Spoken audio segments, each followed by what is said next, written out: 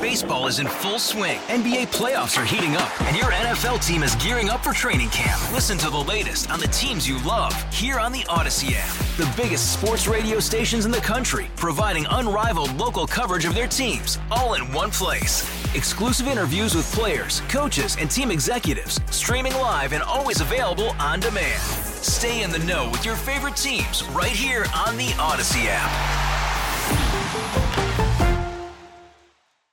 Local people, local stories. This is the All Local from 1010 Wins.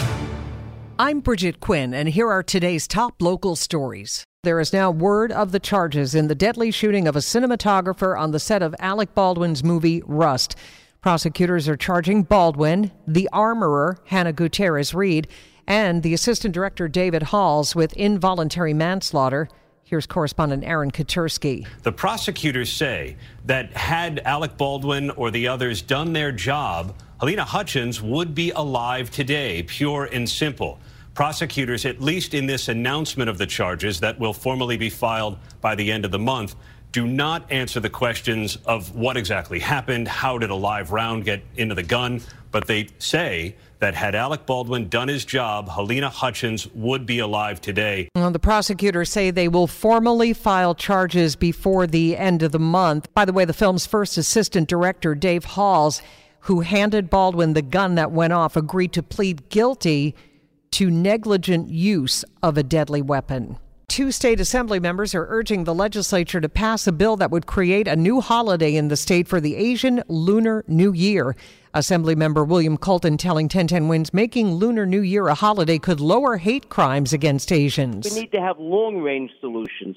And one of the long-range solutions is making people more aware of each other's cultures, each other's traditions, each other's languages and food. And the Lunar New Year is a very unique and important vehicle for accomplishing that. Colton believes that if New York makes Lunar New Year a holiday, it would go a long way in creating awareness of Asian history. An expansion of preschool special ed programs could end if officials do not find another way to fund it. Last month, Mayor Adams announced expanded programs for 3- and 4-year-olds with disabilities, but that relied on nearly $88 million in federal stimulus money. Randy Levine, policy director for Advocates for Children, telling 1010 Wins their report shows when the funds end, the city will hit a fiscal cliff and then cutbacks will be inevitable. Almost 200,000 students gained access to a school social worker as a result of this funding, and we want to make sure that they don't lose access to that social worker. Well, the program is one of more than a dozen critical education initiatives that are vulnerable to cutbacks or elimination after the stimulus funds run out next year. The Department of Education is telling 1010 Wins they are working closely with City Hall to find ways to sustain the programs. Outdoor dining has been a boon for some of the boroughs. That's what a new study says over at NYU. Mitchell Moss, professor of urban policy there, telling 1010 Wins the Open Streets Outdoor Dining Initiative is helping hard-hit areas such as the Bronx and Queens. The 4 outer boroughs, which had 30% of the pre-pandemic sidewalk cafes, which is what they were called, now have over 50%. So we've transformed the way in which social life is occurring outside restaurants, especially in the outer boroughs. Before the pandemic, roughly 1,000 restaurants in the 5 boroughs had outdoor dining, but under the open restaurant program, 12,000 sites are now in that program. The alleged lies keep getting crazier for Congressman George Santos.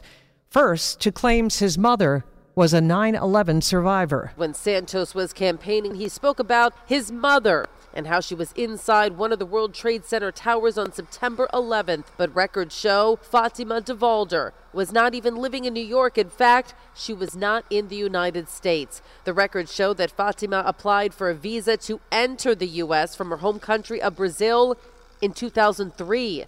And on that application, she said she had not been in the U.S. since 1999. Santos went on to blame 9/11 for his mother's cancer death in 2016. Santos has not responded to this latest report.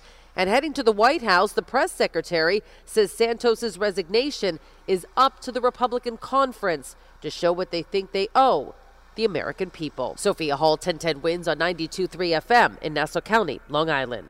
Well, the New York Post has been reporting that Santos dressed as a drag queen named Kitara while he was living in Brazil a decade ago. He tweeted a response to that this morning saying, "The most recent obsession from the media claiming I am a drag queen or performed as a drag queen is categorically false. I will not be distracted," says Santos, nor fazed by this. Thanks for listening to the All Local from 1010 Wins. And for the latest news, traffic, and weather, tune to 1010 Wins, visit 1010wins.com, or download the Odyssey app to take us wherever you go. All-star closer Kenley Jansen, we have a question. What's the best podcast of all time? Baseball isn't boring, baby. I'm Rob Bradford, and every single day I'm sitting down with the biggest names to show you this great game is the greatest game. It's my podcast. It's my passion. It's a cause I started more than 2 years ago and is now the most prolific national daily baseball pod there is. Another fact. So jump aboard the BIB Express. Follow and listen to Baseball Isn't Boring, presented by Wasabi Hot Cloud Storage on the free Odyssey app or wherever you get your podcasts.